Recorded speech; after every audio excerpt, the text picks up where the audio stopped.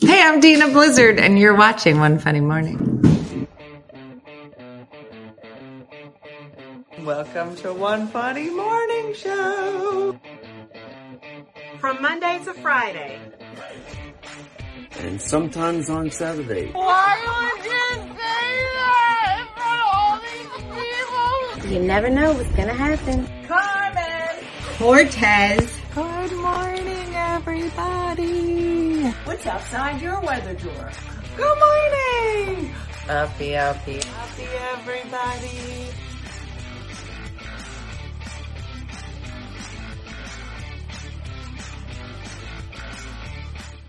Hey everyone, good morning. It's Jennifer Jeffries from Tampa, Florida. I wanted to come on and say hello from a dirty parking lot. And I was feeling compelled while I was waiting for my friends here to make this video because Dina became real aggressive this morning when she said that she's sharing all the time and we're not sharing anything. So I don't want us to get yelled at. So I wanted to make a video and send it in. So here it is. And I hope we have a great morning, everyone. Take it away, Dina. Jennifer Jeffries, that was amazing. Good morning. Good morning. Listen, I don't know how many of those morning show clips are left. Steph gets real nervous. I don't know if you know this, but Steph likes having enough of those morning show clips so she can put them in and not have to worry. So that means you guys have to do your job, share. And you got to make some morning show videos. This is also for you, TikTok, if you would like to be. You won't see them, but send us a video. If you go to onefunnymother.com, hit community button, you'll be able to upload a morning show open. We'd love to see your faces. We enjoy it. Bum dia, Dina. I know what dia is. What's bum? Great. Wonderful. I don't know. I didn't get to that chapter yet. Butterscotch Panther. Why didn't I pick that as my stage name?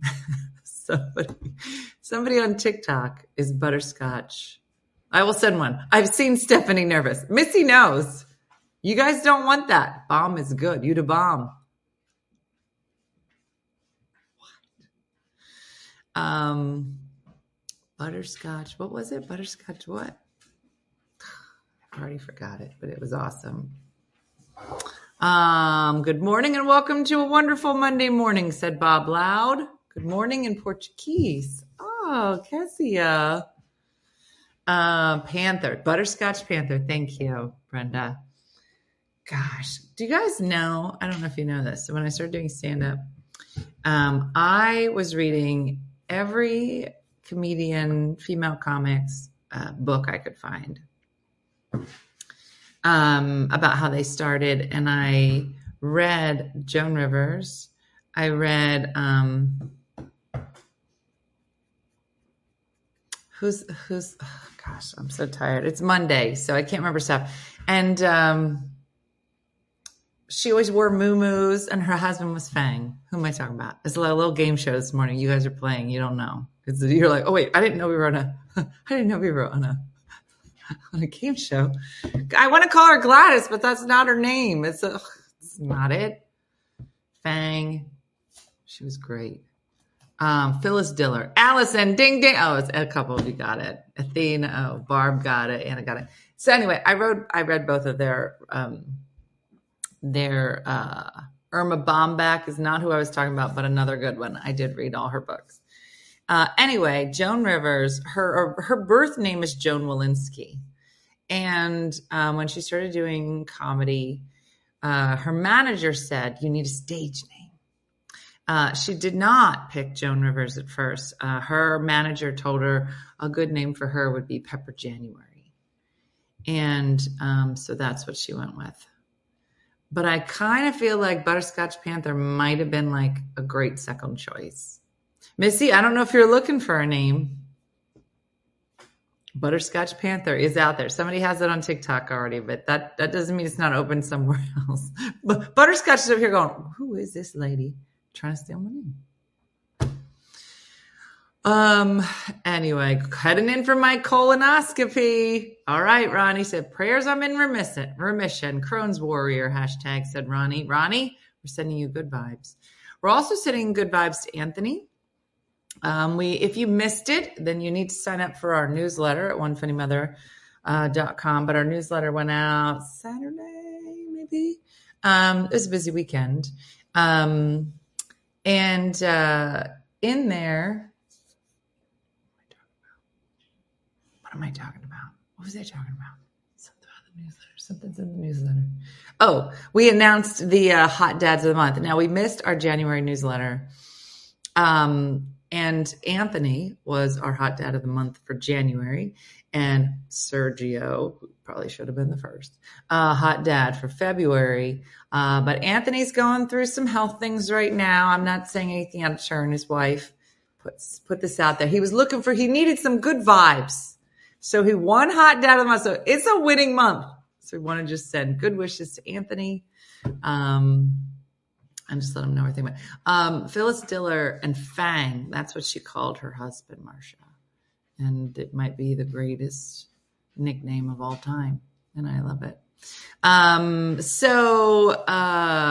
Read the newsletter last night.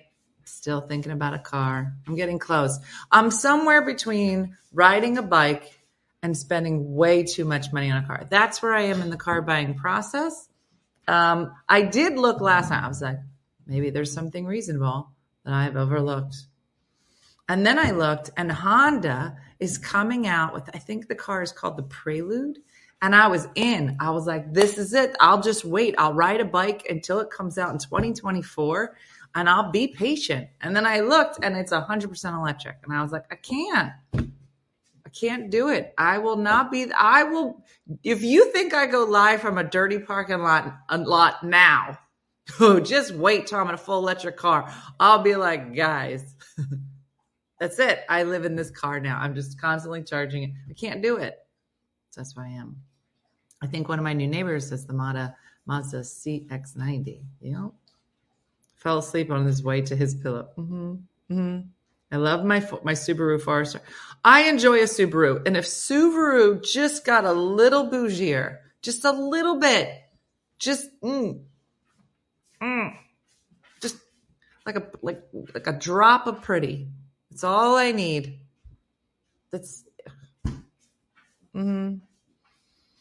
Wait, I missed part of the open this morning because I had an ad for the Mazda CX-90.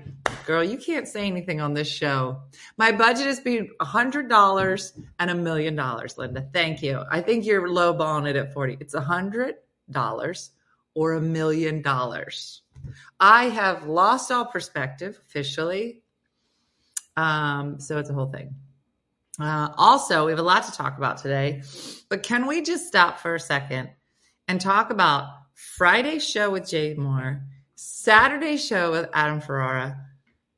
It was hands down my favorite days ever. Not ever. I mean, I had some babies, but I feel like it was a very exciting time. The fact that both of them agreed to come to my kitchen, and Lulu greeted them as one would expect from a very high-powered show like ours, to have a great opening act that would kiss them all over. I'm sure when you do the Tonight Show, there's a dog that greets you in your green room, licks you all over your face. You take pictures. But I didn't post it. I should post it. It was when Adam Ferrara and Lulu fell in love. I'd like to believe that the fellas left going, wow, that Dina Blizzard is something. But I feel like they left going, Dina was nice, but that Lulu. Now, I'm not going to say jealous is the word I would use, but yeah, those shows with Jay and Adam were so great. I really feel like kitchen guests give over to the talking way more than I enjoyed it. It was like we've been friends for years. I'm telling you, there's something about comedians in general. Like, I feel like people used to say to me, they're like, you're so likable. You're so likable on stage. I never really understood what that meant. I was like, oh, that's nice. And then I showed up, because when you're in Vegas, you have to show up the night before. So I showed up the night before, and there's comics playing. So I went down to say hi, and this guy was on stage. And I was like, he is my best friend. He doesn't know it yet, but he is my best friend. I will make him my best friend. He was so likable. And I'm sure I came across as super creepy. But we ended up working together a lot, and he did become one of my best friends. And had a great time. But I think that when you get comics together, and you just like boom, boom, just I gotta put some clips together. So if you missed it, I'll put some clips together of some of the highlights of both of those interviews. But it was great. I ended up going to Helium and doing some time on Adam's show on Saturday, so that was great. And along with his parents will be there. They wanted to visit a friend that moved there. Oh, nice, Angie.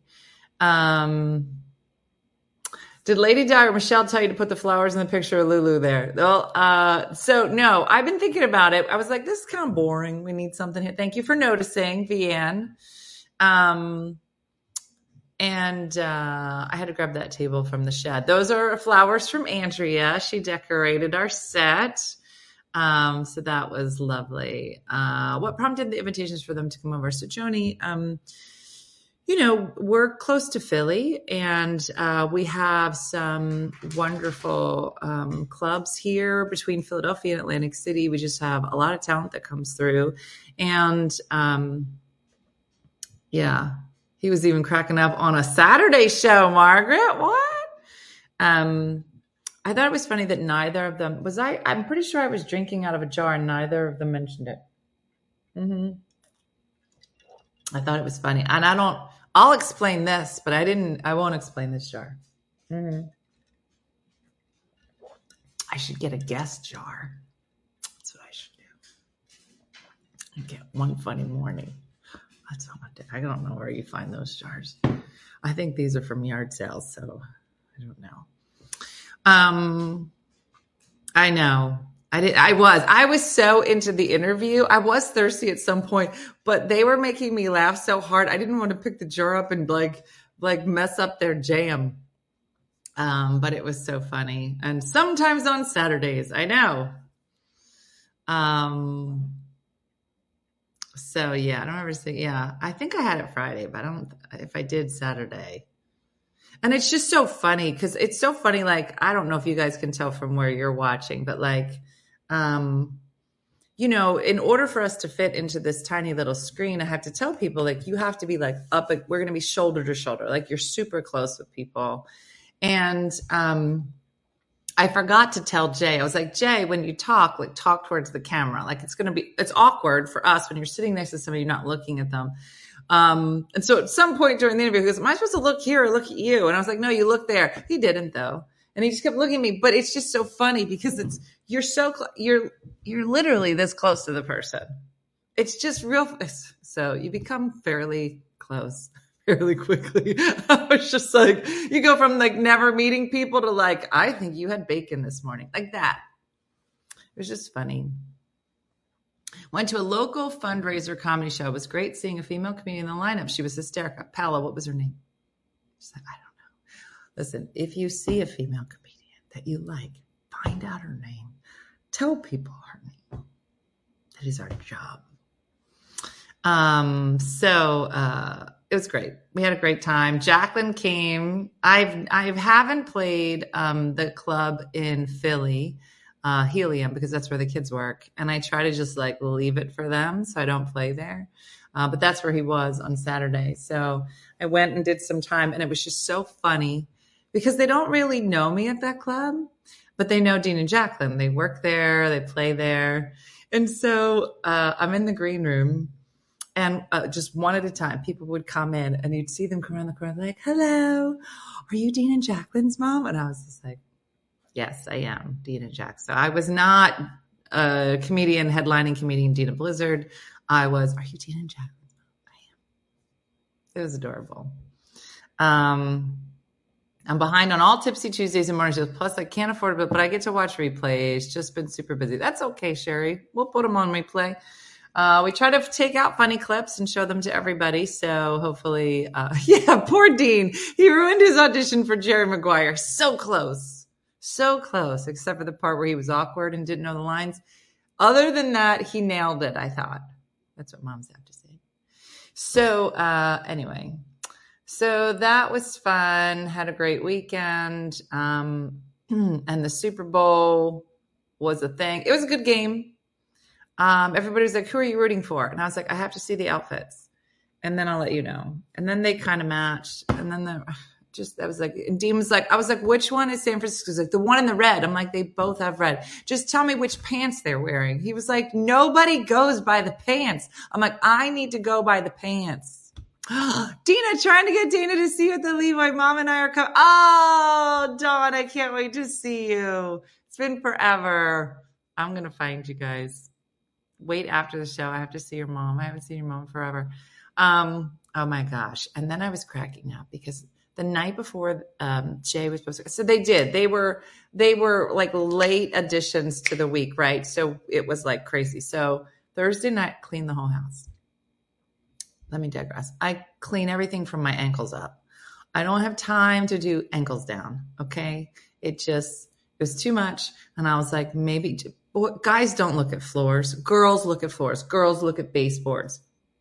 Guys look at tires. And now that I'm looking for tires, now I'm looking for a car, I'll ask guys, hey, what do you think about that? Like, what kind of tires does it have? I'm like, ones that turn. It has wheels that turn. Guys love to talk about hubcaps. Why? I didn't even know it had a hubcap.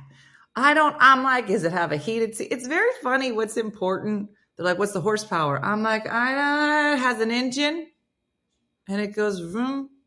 I don't know. So I said to Jay, I only cleaned the house from the ankles up. I said, hopefully you didn't look at the floor. And they was like, Dina, I was on your floor rolling around with your dog for like 15 minutes. I was like, oh, should have told you not to do that. Don't sit on the couch. Then I think he did. Yeah. Oh, let's talk about, yeah. What's his name? Yelling. Travis. Is it Travis? That seemed a little aggressive yesterday. I have not seen that side of him. Not that I know him very well, but it was like real intense. Real intense. And then they kept going to a close-up of Andy Reid. And the whole time Andy was like, he had that thing in his hand. I was cracking up, right? Because they all have this thing in their hand and then they go like this, right? Da, da, da, da, da. They do this. But it's laminated now. Did anybody notice that it's laminated? Has it always been laminated? And I just didn't know the whole time. I was like, Dean, do you think that's a Wendy's menu? Do you think in between the places, like, I think I'm going to get the fries, the number 2. Like in my mind, he's like coaching and he was like, think I should get the baked potato. I don't know. Was I the only one that was thinking that?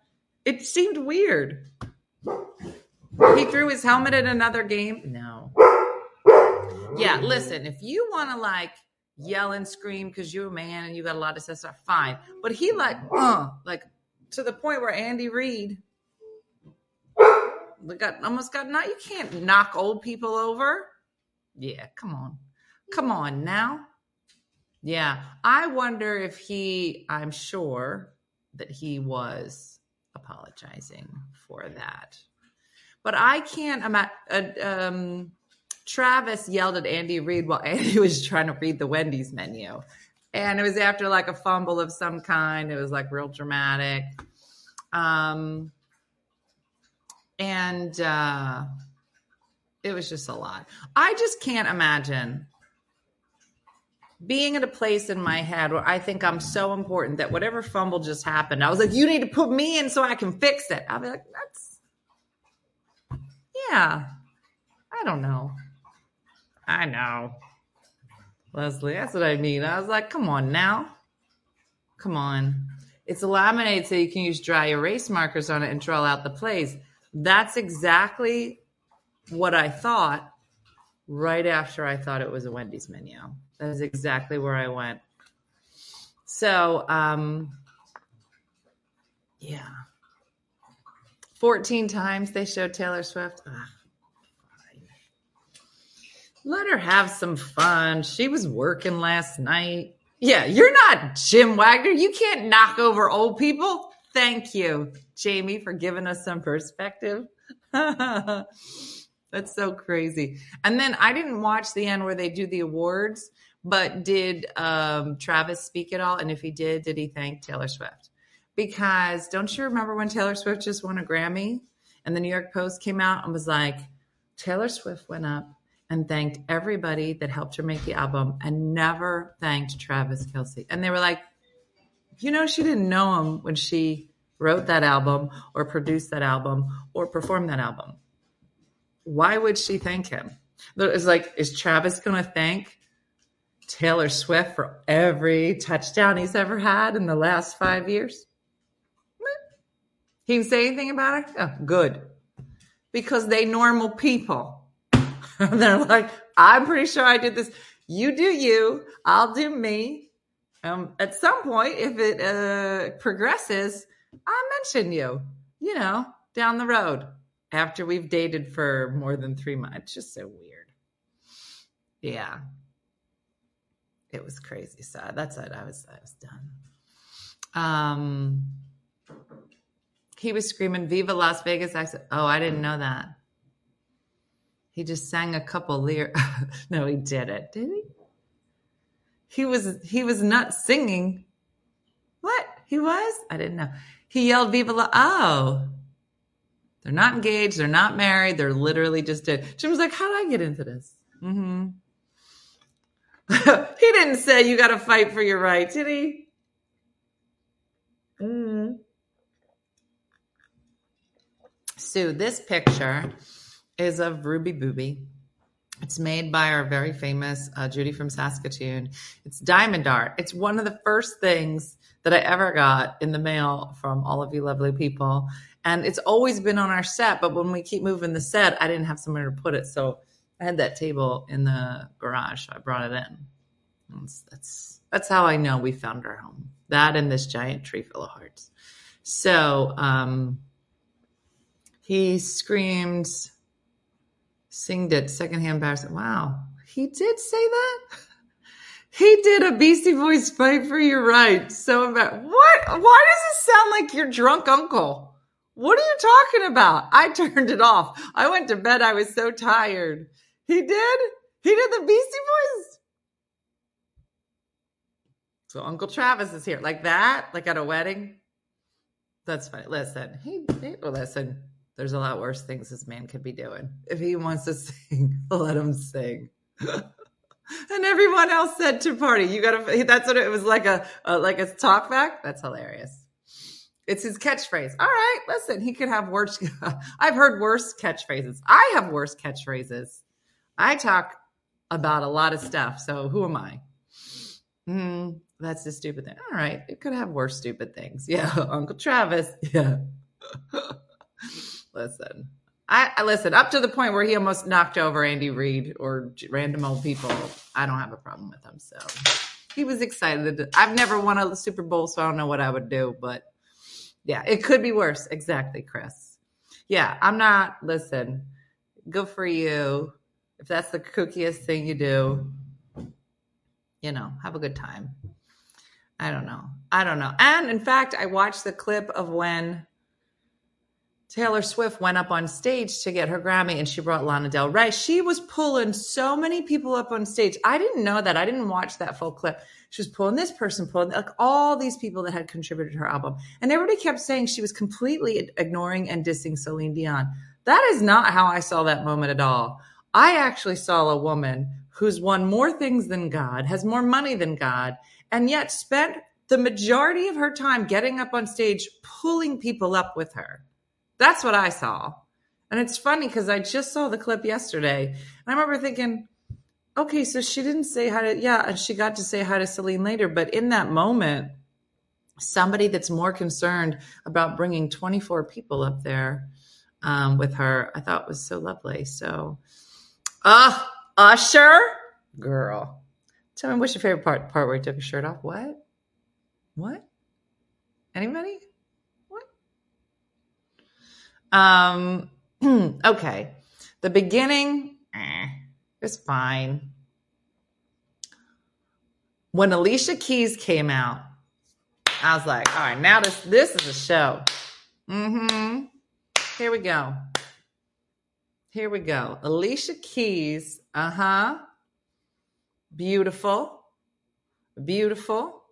And was anybody else the whole time thinking, I didn't know Usher sang all these other songs. I was just waiting for the last song. That was the only one. I was like, oh, like that. The whole time I was like, oh, Alicia. Who is this? What? I don't know. Yeah. All I know is, yeah. No, I loved that it was too touchy. I think she loved it was touchy. He loved it was touchy. I loved that it was Ludacris showed up. Yeah. That weird red piano. I was like, is that a shoe? That's a shoe. I didn't see the Cetaphil commercial. No, I heard it. I was trying to make homemade wings. It's okay. I have to do better. It's getting hot in here. Why not? That would have been perfect for the part where he took his shirt off. The roller skating, listen, the show definitely had high points and okay points. When they put the skates on and that whole thing looked like it was like a toilet bowl that was just moving, it wasn't a toilet bowl. Loved it. Yeah.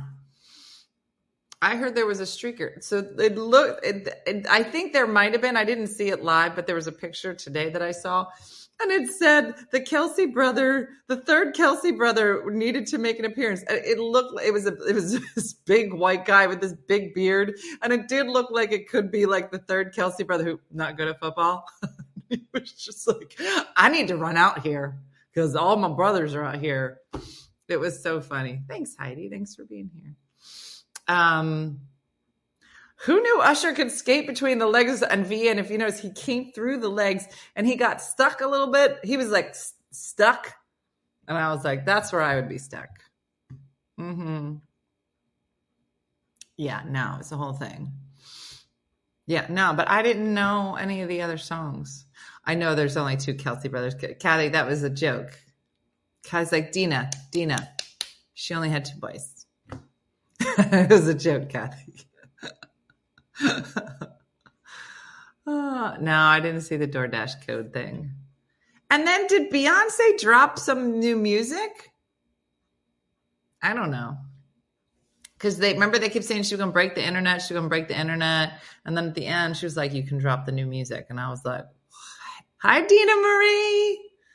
There's another Dina Marie who spells her name exactly like mine.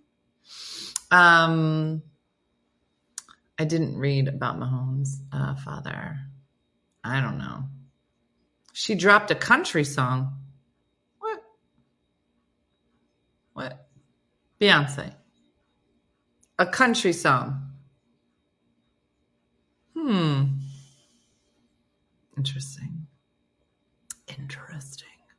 Yeah, I don't know, Melanie. I'll have to look at it. It was a great game with two ties and TT and OT overtime. What's TT?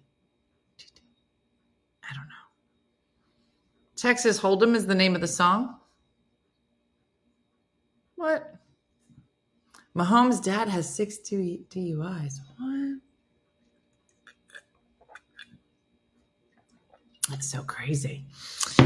So anyway, so we had a great weekend with our guests. We're going to continue trying to find some amazing guests. Michelle, sexy producer Michelle, is doing a great job with all of that. And the Super Bowl, and I'm going to be with Missy on Wednesday. We'll be spooning, I'm sure. And also doing a show on Valentine's Day. So hopefully everybody has their shirt ready for Valentine's. If you're looking for I know it's early. We should have put these on sale after. I'm going to extend the sale through Friday because I don't think anybody's brains are on St. Patty's Day. Everybody's like, what? Dina, why would I buy this? It's too early. I know, but we're trying to be early. And I don't know. So I'm going to just extend it till Friday.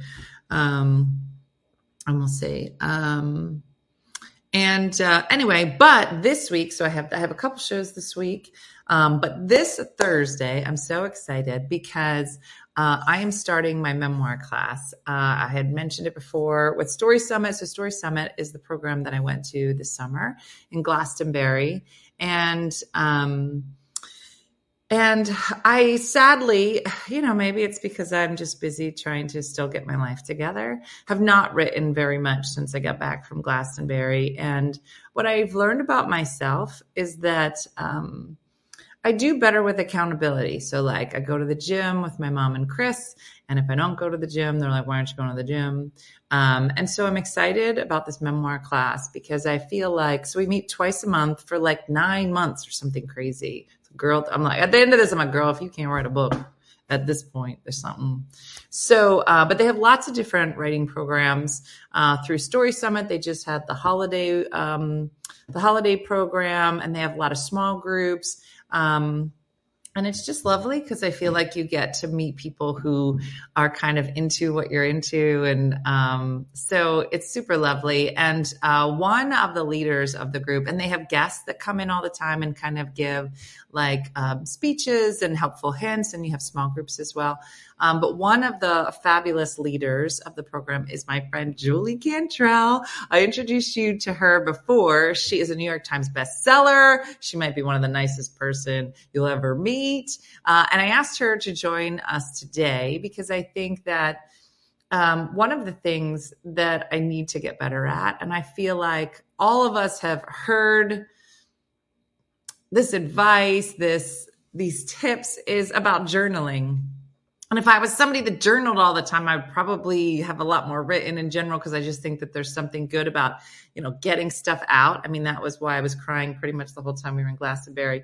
But just that process, whether you're going through lots of change, whether, for me, it was all at the same time. But if it's, losing somebody you love, or it's divorcing, or your children growing up, or you're changing jobs, or you're turning 50, all of these things are in our heads. And I feel like we're all looking for ways to deal with it, especially girls, especially on a Monday. So please help me whack 'em.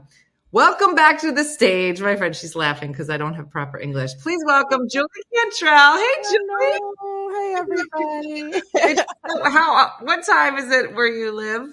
Oh, 8:15-ish, I think. Okay, good. I'm in Texas. Yeah, Central Time. Yeah. All yeah. right. It's not thanks too for early. joining us. Yeah, I've been enjoying laughing at the show and all the different topics. I'm like, I want to comment on that. What did you think about the push from Travis yesterday? It was weird, right? It killed me because I'm a huge Travis Kelce fan and I love Taylor Swift. Are you drinking moonshine already at 8 a.m? It looks like it. This is my lemonade for I really didn't drink much this weekend. Lemonade, yeah.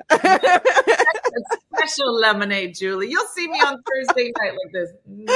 Oh, that's so funny. Yeah, I don't know what that. I think they're just so charged with emotions at that point and at that level, and you have to to really play at that level to have that kind of passion still is actually a beautiful thing. Yeah. But he's got to learn how to channel, his energy so that it doesn't hurt other people. For old people. Yeah, can't knock over old people. Yeah. I think Coach Reed understands him and they have a good relationship. But look at me, I'm not a who knows what goes on behind the scenes.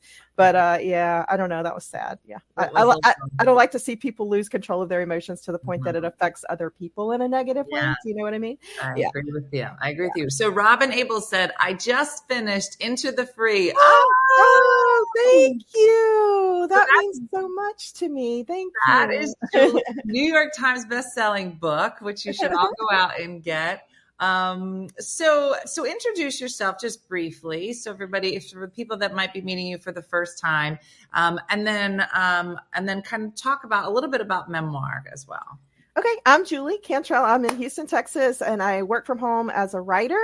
I also teach creative writing classes through Story Summit, where I'm now the managing director. We have so many wonderful programs. That's where I met Dina, and I'm just hooked for life. I just let y'all have the best community here. I love it. This is the second time, and I'm like, I just feel like I found my people. I love this group. I also teach a little bit for the MFA program at Drexel University, which is in Philly, but I do that online too.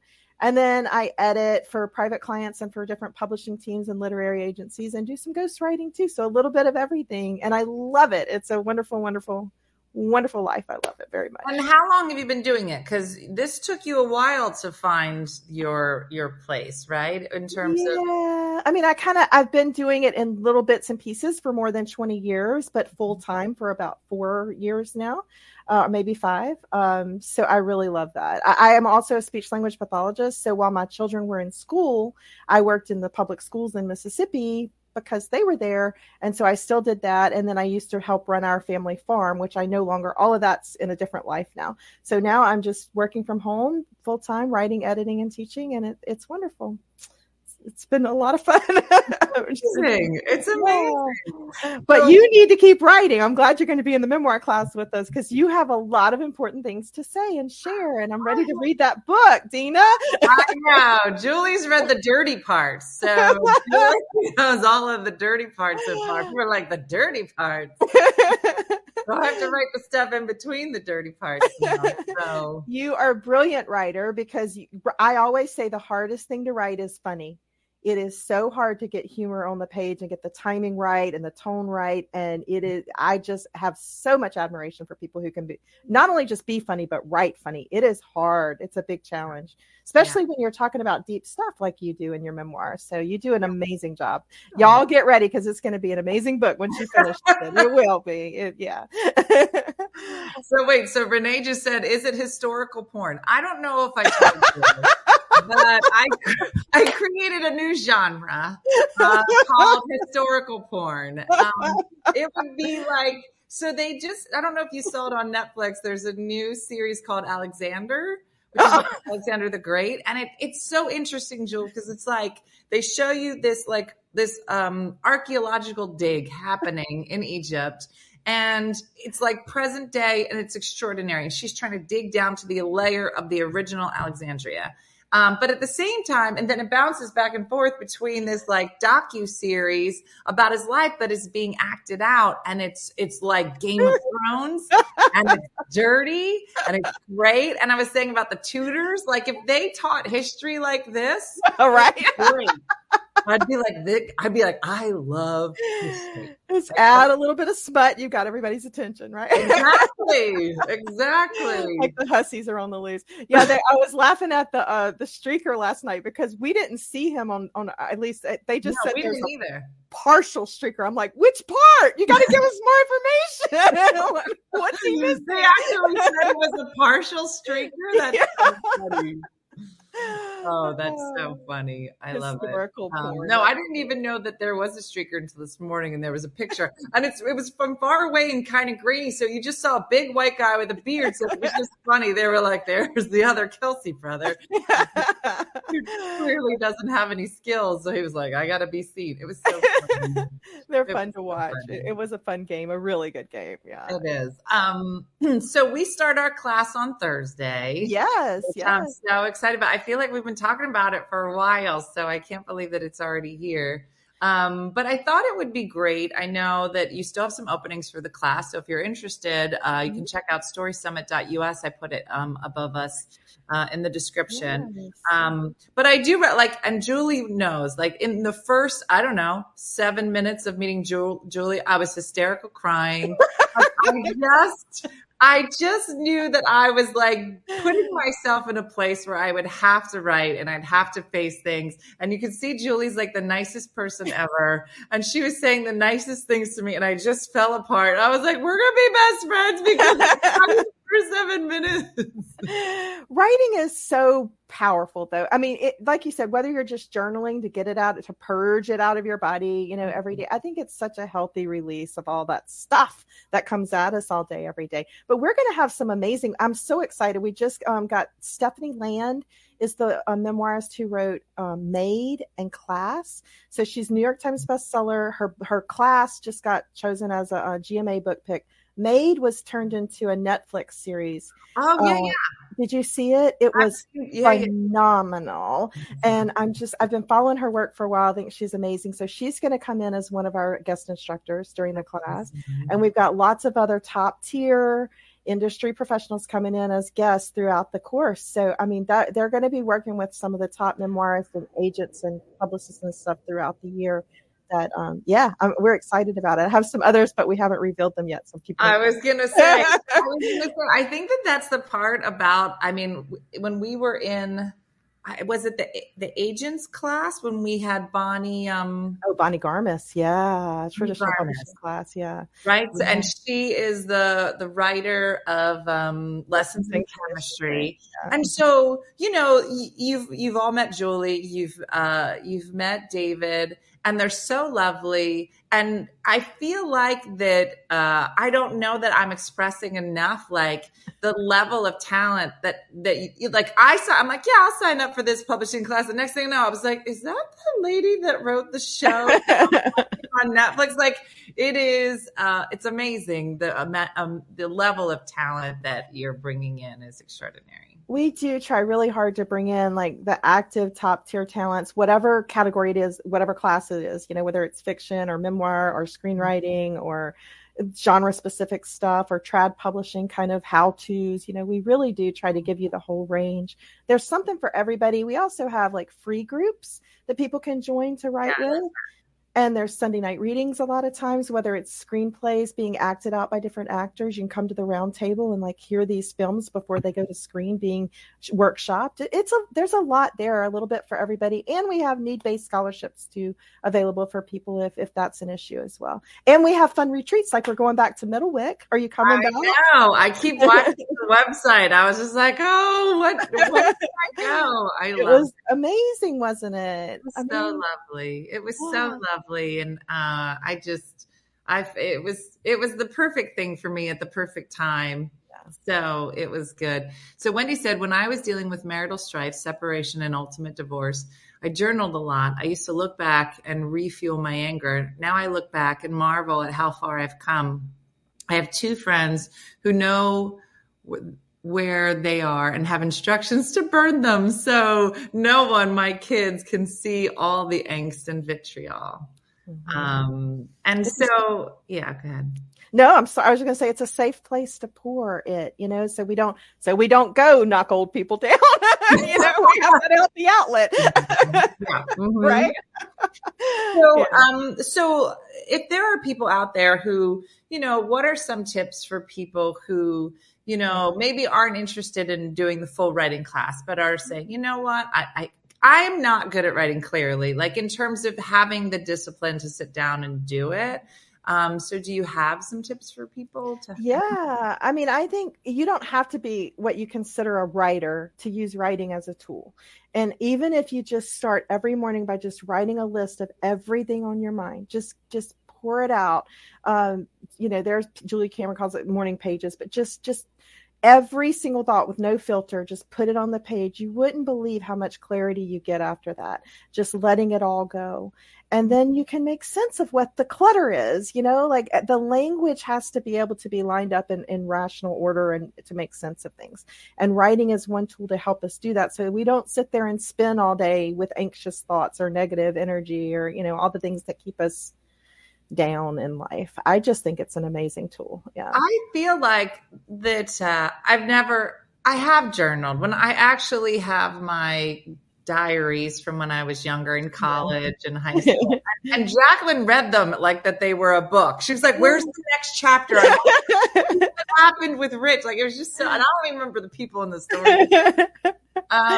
But I do feel like at this point in my life, I do feel like if I was to sit down and write, like, I feel like I put a lot of pressure on myself that it's got to add up to something. It's got to be grammatically correct. It's got to have a point. It's got to have, but like, yeah, do you just write anything down? That's what Renee just asked. Like, what's a good way to get started? Like, does it have to be fluid? Does it have to flow? Does it have to make sense? Like, how do people stop from having to feel like it has to be perfect? I think part of that is what we do to ourselves as women, because we feel guilty taking any time at all for ourselves to do anything for ourselves that isn't serving somebody else. And so the idea of just even hiding away and writing for 5 minutes for ourselves feels like guilty. It's too selfish. But I think it's such a healthy practice, a healthy mindfulness kind of practice to kind of clear and not pour it on our spouse or our children or our friends, pour it into the page. That's a journal. That's just to kind of purge everything. Like we said, free flow, no filter, get it all out. Mm-hmm. Now you can mine from that to make a memoir. A memoir has to accomplish a different goal. It has to bring value to your reader. So you're going to take the life lessons that you've learned from these different experiences and kind of guide your reader forward using humor, using drama, using all the emotions and building scenes and all of that stuff. That's a whole different thing that involves craft, which we will talk about in the class. But just anybody who wants to use writing as a tool, you don't have to worry about all that. It's between you, yourself, and that's it. And your creator, if you believe in a higher power, which I do, to me, it's always like between me and God, and nobody else needs to see it or read it. And if it can benefit you in that way, I'm all for it. And there's nothing selfish about that. No guilt allowed. So there's a couple questions. Do you feel like that could help one to sleep better if they did it before bed? Yes, I do. I think anytime we can clear our heads a little bit, it's helpful. And putting it down on paper, I don't know that it helps everybody, but it's helped me my whole life ever since I was a child. And I don't think I'd still be able to, I don't know. Life is heavy, right? We get hit with stuff all day long. It's a really beautiful way to purge it all and not carry that negative energy, convert it back into something good, Yeah, I remember when we were in England, you write all day and then you would read at night. But I would go in the morning to the cafe and I would write for a few hours. And I would feel like I was on a roll. But then I would get to something that was super heavy. And I would just start crying. The amount of crying I did when I was I'd just start crying in the cafe, and then I'd pack my stuff up and I'd go to my room and I'd write there. And it was very lethargic. Not lethargic, cathartic. Not lethargic. Moonshine. When I wrote it, after I wrote it, cathartic. It was cathartic, and then maybe I got lethargic. But I'm saying is that it would make me tired. It was exhausting. I had no idea. It is. Like, bringing all that up in a way, like you're saying, that had to have some type of form or purpose.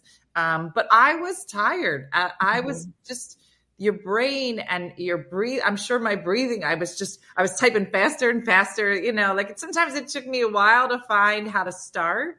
And then it just, so I do think in some ways it probably could be great. It is. And, we give writing prompts and stuff like that during a lot of these workshops and exercises, and you'd be surprised which way they steer you or direct you. But it's true. You see how sometimes like you push all that stuff away, you just get through another day. But it's not until you really sit down with yourself and that paper and you start processing all those emotions, and you're surprised by how much you've been carrying in your body for that amount of time. Like, you needed to cry, you needed to release all that on the page, and you may need to do it more than once, but once you can find that outlet, like it's not all in a knot in your throat anymore, know? Yeah. Now, Kate said, I'm from Vermont. It's been a minute. Writing is hard for me because it's been expressed to me throughout my life that I'm good at it and I should write more. I might have writer's block right now. What do you say to that person? There are a lot of writers who say there's no such thing as writer's block. And I think there was a time when I used to think that too. But like a lot of you in this room, I've been through divorce and some traumatic stuff. And there was a time in my life when I was so traumatized that I could not write at all. And I had never experienced that before because I've been a writer all my life.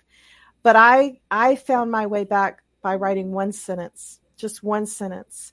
And then it turned into free flow poetry, and I could just get, a few verses out, a few lines out a day. It was just free form. And then slowly I found my way back into writing. So I think even if all you can do is write a list of words, just words and maybe a sentence, at least you're starting, and then you can build on that. But do whatever it is you can do, because finding the words for what you're feeling and what you're experiencing is important. It's important to be able to put it into language and get that language out of your body to process it. It really is a helpful tool. So there are two comments. I'm going to read them both to you. They kind of fall along the same line. It's hard for me to sit down and commit to writing for my book. I have all these pieces that are written and I need to puzzle it all together and I don't know how to start. That's what Candace said. And then Mia said, I heard you don't have to write in order or from beginning to end. You can start in the end and fill in the middle. Like, do you have a process that works? Do you find that there are lots of different ways that people do it? Well, a lot of times people don't know yet what all they want to put in the book. And so, that's when I'm like, start with whatever memories are rising. Sometimes it might be, a favorite mug you're drinking out. I have my mug this morning, so let's say there's a mug that brings you back to your grandmother's kitchen or something. Start with an object, start with a song, start with a place where you went on vacation as a family or whatever it is. That kind of look at photograph albums. If you're trying to build a memoir and you're trying to figure out what those stepping stones are of your life, and start kind of brainstorming where those crossroad moments were. Whereas if you hadn't gone through this, and this, you wouldn't be who you are today. So think about those moments where you made a choice and you either went left or right, but you weren't the same after. It completely changed your view of the world or how you moved through life. And think about those crossroad moments, and that's going to kind of be your stepping stones throughout your story that got you to where you are today. And I feel like sometimes, that comes with time, time. It's very funny that in comedy, there is this, if there was like an algorithm for comedy, it is like pain plus time equals comedy. Yes. And without either pain without time is just pain, or time without pain isn't really going to get you. Like it is kind of this interesting mesh of things. And I think about, I wasn't ready to, I took notes over the 2 years that were awful for me.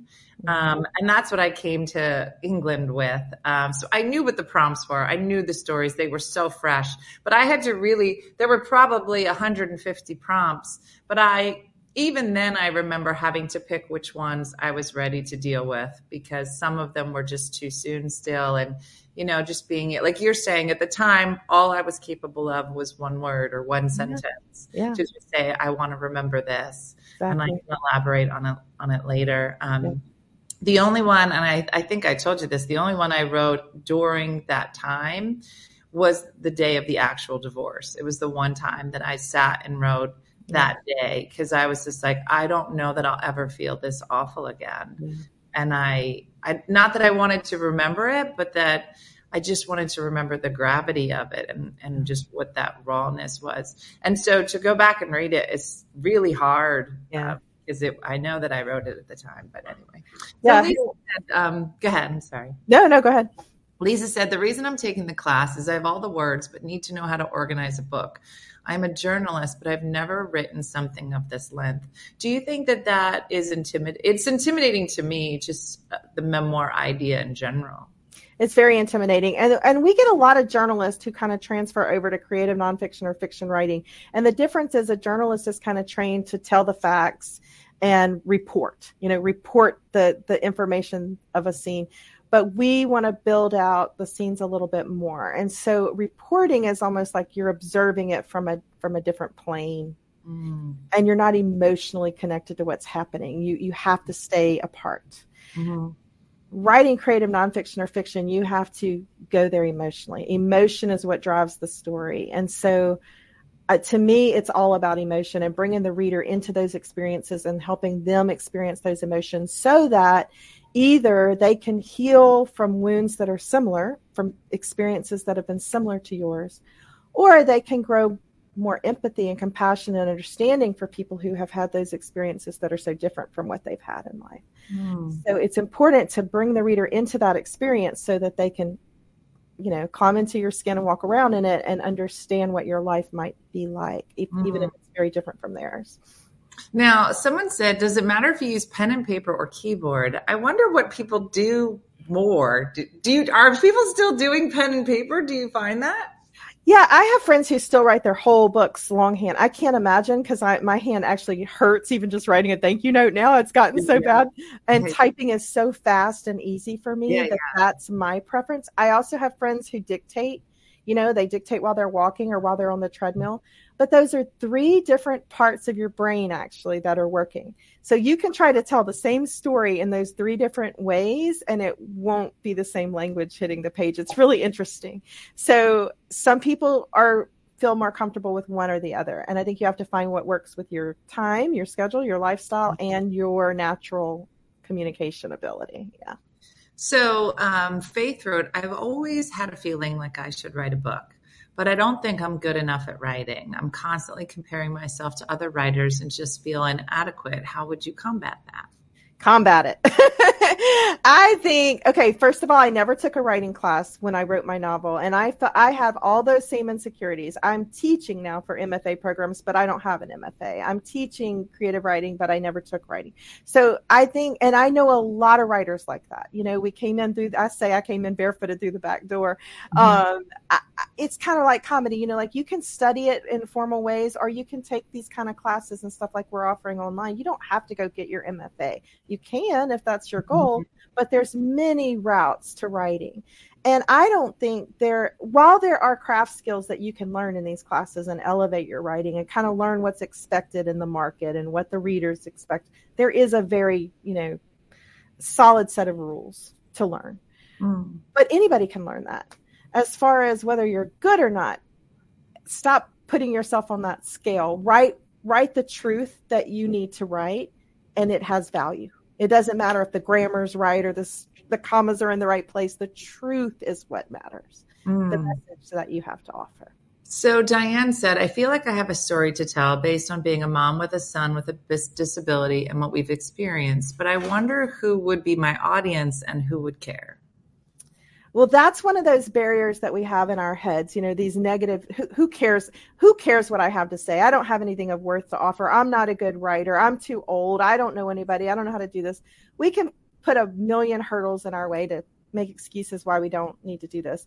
But I really believe that everybody has a story that matters, and everybody has somebody out there who needs to hear that story. So if you have ever felt that pain point and being alone, being a mom with a child with disabilities, trying to walk through that very scary journey and figure out how to navigate IEPs and doctor's appointments and diagnosis and medical codes and all of that stuff, there's another mom out there going through it too. And she might be 10 steps behind you in that journey.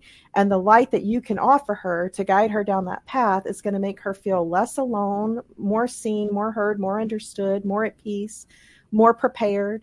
So I think you do have something of value to offer. Whether you're a writer or not, you are a mom who knows this pain and knows how to get through it.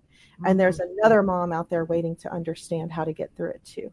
And needing some hope, to get through the next day, the next breath sometimes. Yeah. And I agree with you. I mean, I think that comedy is just the storytelling part of what you're so good at. But I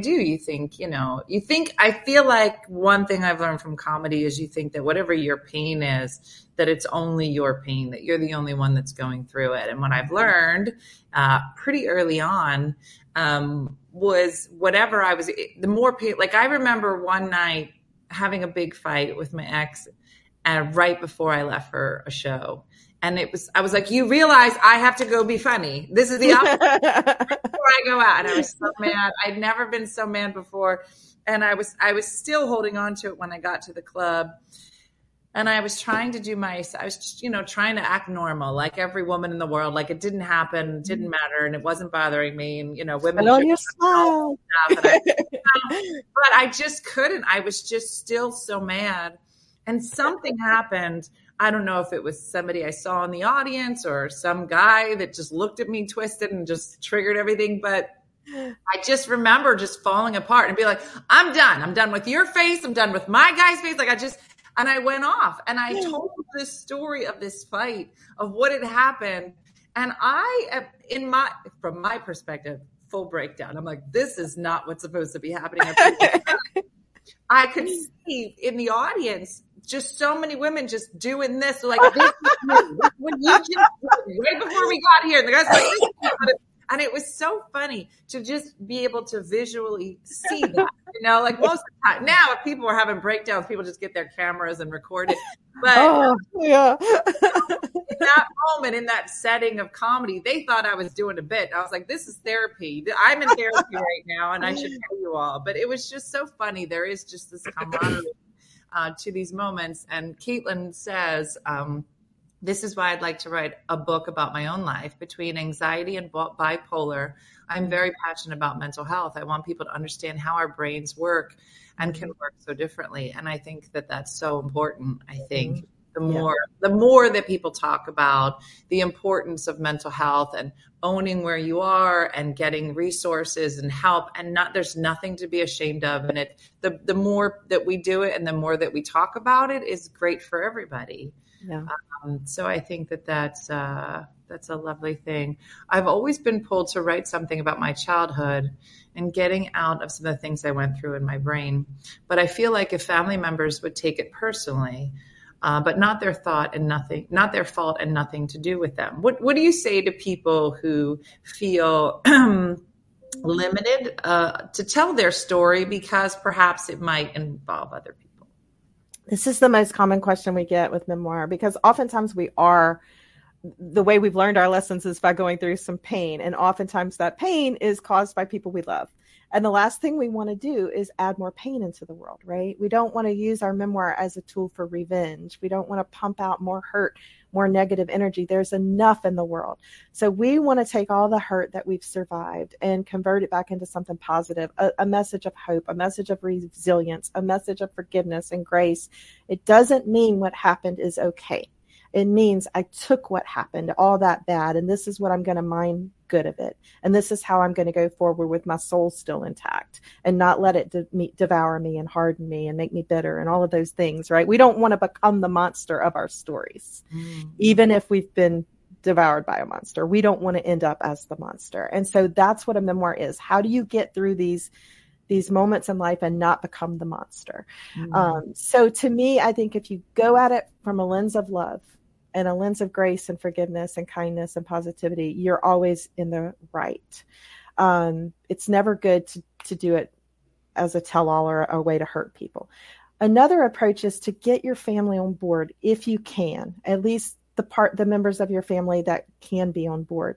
Let them be a part of it. Write it together. Let them read some of your scenes that involve them and get their approval before, that's an option. Now, some people say don't bother doing that until you're ready to publish it, because if you don't publish it, it's not worth any friction. Do you know what I mean? So if you wait until the point where, okay, I'm signing a book deal or I'm about to self-publish this, or I'm going to go ahead and put it out there on the market, let my family read it before other people read it and get their responses.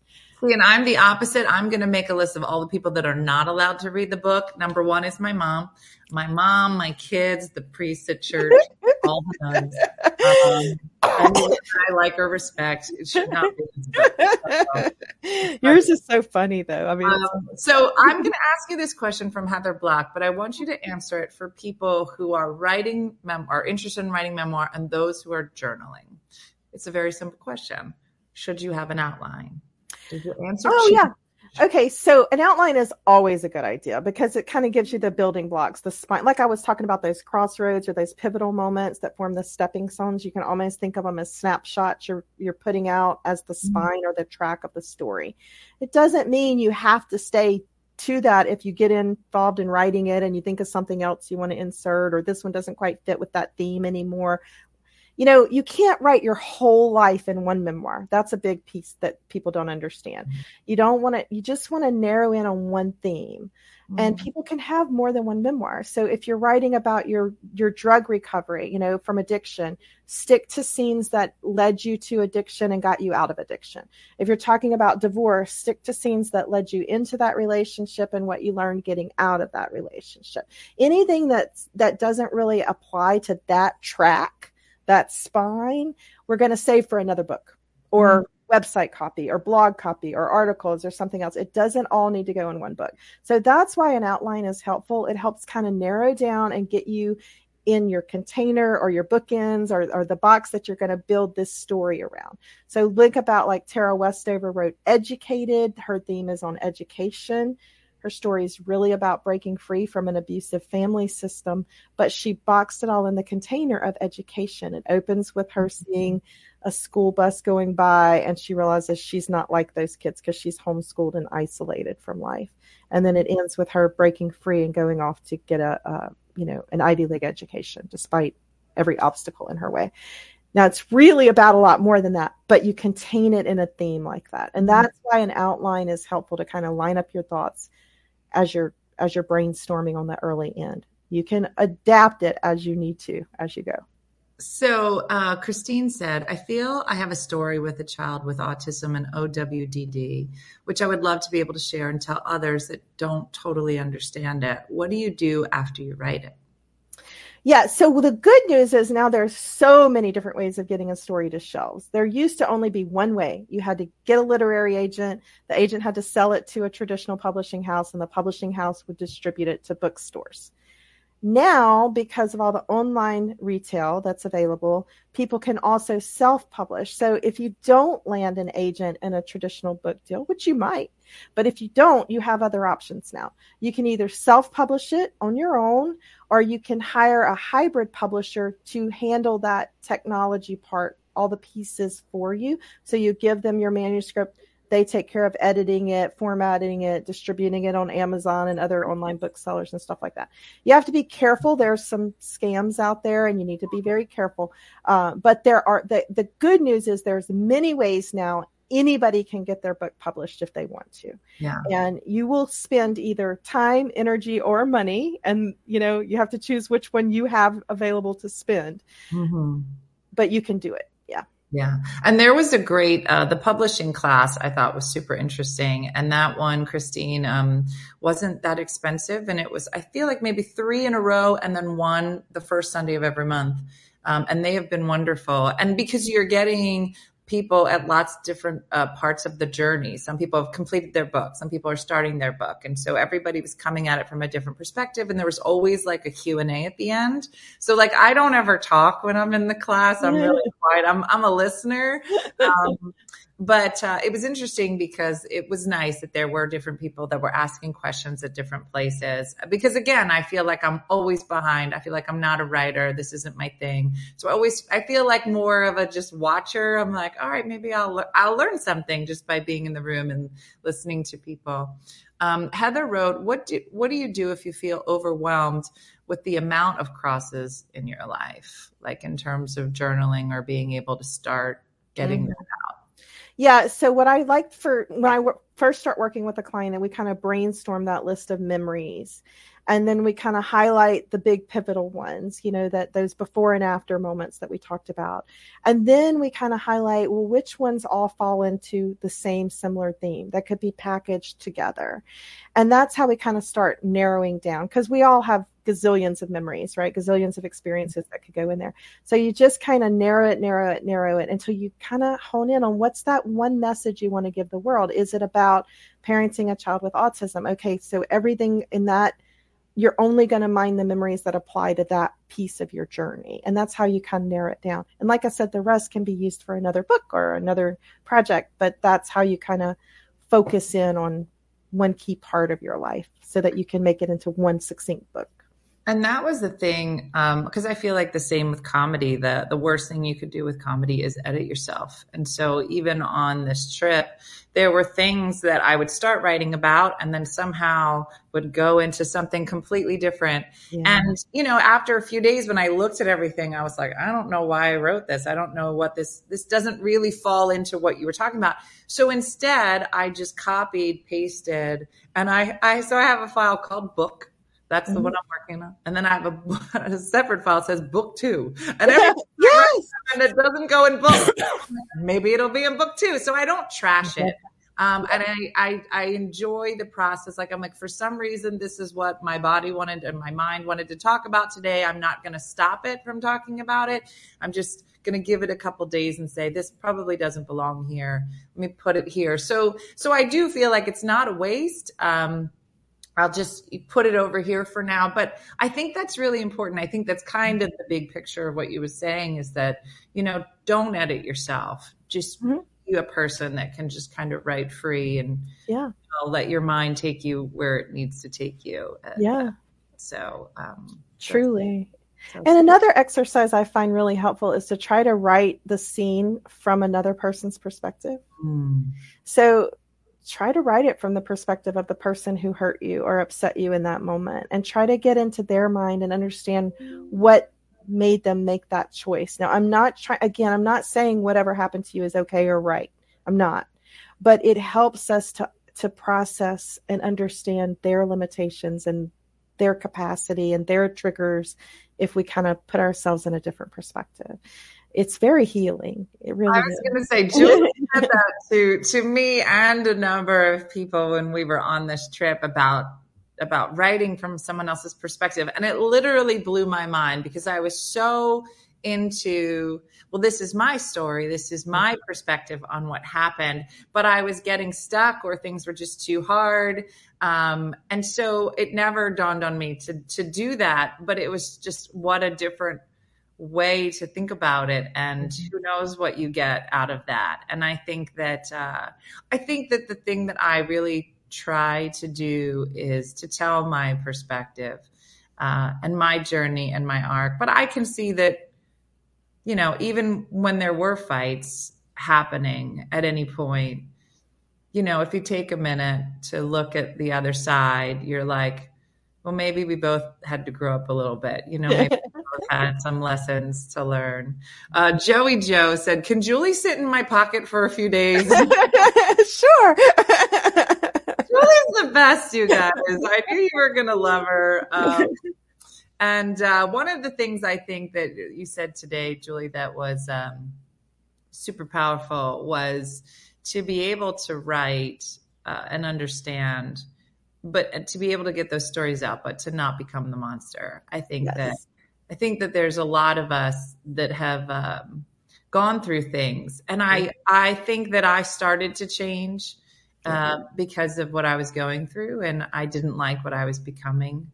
And I had to just kind of stop myself and just say, I don't like this. I don't want to be here. And I would rather leave and see what is next for me in my journey. But I don't want to join this person on this journey. And so, it might have been the same on the other side. And so I think that that's a really important perspective for people to hear, that you can deal with things and still maintain who you are or get back to who you are. Yeah.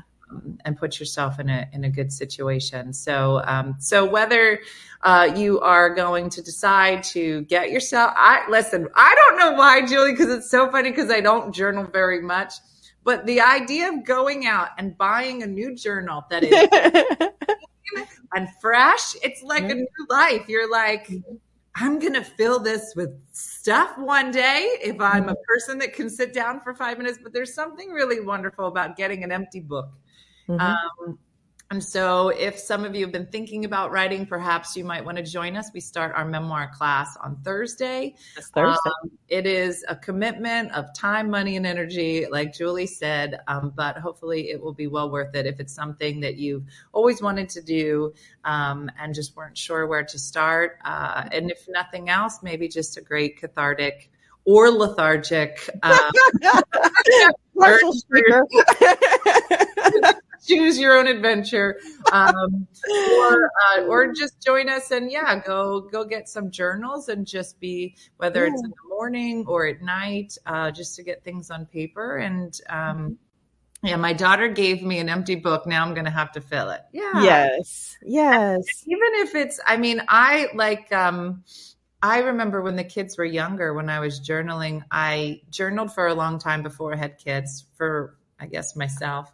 But then I started journaling and writing to them. And that was real different for me, to just be able to say, like, this is what I'm going through right now. Here are the lessons that I learned. I hope that when faced with this, it was just a very different perspective. And it's fun to kind of go and look at those journals as well. But I do find, and I think that there's parts of it that when I write my memoir, I have 2 daughters and a lovely son. And I hope that, there are lessons that they can learn as well, and finding their voices and sticking up for themselves and knowing when to put themselves into what is a good place for me? I think it's an important question. Is this a good place for you? And if it's not a good place for you, where is your good place? And sometimes your good place is just with you, and that's fine too. So So let's hear for Julie Cantrell. Thank y'all so much. This is so fun. I just want to be with you every morning, Dina. This is to fun. have you. I just think that you're so good at this, and I think that you're so good at teaching people. There's just a calmness about you. I think that there's just something that just, gets people to just really think about where they are and where they're going, and to think about the things that we're all trying to avoid, which is not anything anybody wants to do or is easy. So It's not, but it's so important for us to continue growing as human beings in our path. And the other thing we do in the class too, I just wanted to say really quickly, is we meet in a large group every other Thursday, but the alternate Thursdays, you're actually with a group of peers. So 4 or 5 peers that will help hold you accountable and keep you moving forward, and you're sharing your work together. And I think that's the most important part of these kind of classes, is building that network and community of support like y'all have here. It's that part's priceless for sure. It is. It is. All right. Well, I look forward to seeing you on Thursday, Julie. Thank you so much for being here. All right. We'll see you soon. Y'all have a great day. Bye-bye. Bye. She's so great, you guys. I hope that you get a chance, whether it's the memoir class, maybe it's just journaling for yourself, but check out storysummit.us. Because they do also have some great free programs, and it might just be something that, and it's so funny because I'll join, and there might be 50 or 60 people in some of these classes, and like 40 of them will have their cameras on, and they're just like this. I have my camera off, and I just listen, and I just, kind of fart around the kitchen and do my things. But, sometimes it's just great to be able to hear and be inspired by other people's journeys, or, what they're working on. It is a really good start to a week, you guys. I'm a big fan. I've never been very good about writing consistently, or writing at all other than on stage. But I think it's an easy, you don't have to go to the gym. They say going to the gym is real therapeutic. Yeah. What's right below the gym? It's called a pencil. So maybe this might be something that you want to check out. But the links are in Facebook and in YouTube. TikTok, they're not on your page, but you can go and check out the full shows and all the links after the show. But that's it for everybody. For today, I will be on the road. I'll be here tomorrow and Wednesday. I'll be on the road Thursday. But yeah, some fun stuff coming up. So hopefully got some inspiration on Monday. I will see our supporters tonight at 9 for Ugly Monday. I do write on a computer, Moon. I type faster than I write, and I find it easier. I really try not to edit myself, so I tend to just bleh and write it all out. And then being able to work on the computer, I can kind of move things around and just kind of see how it all fits together. So it works for me.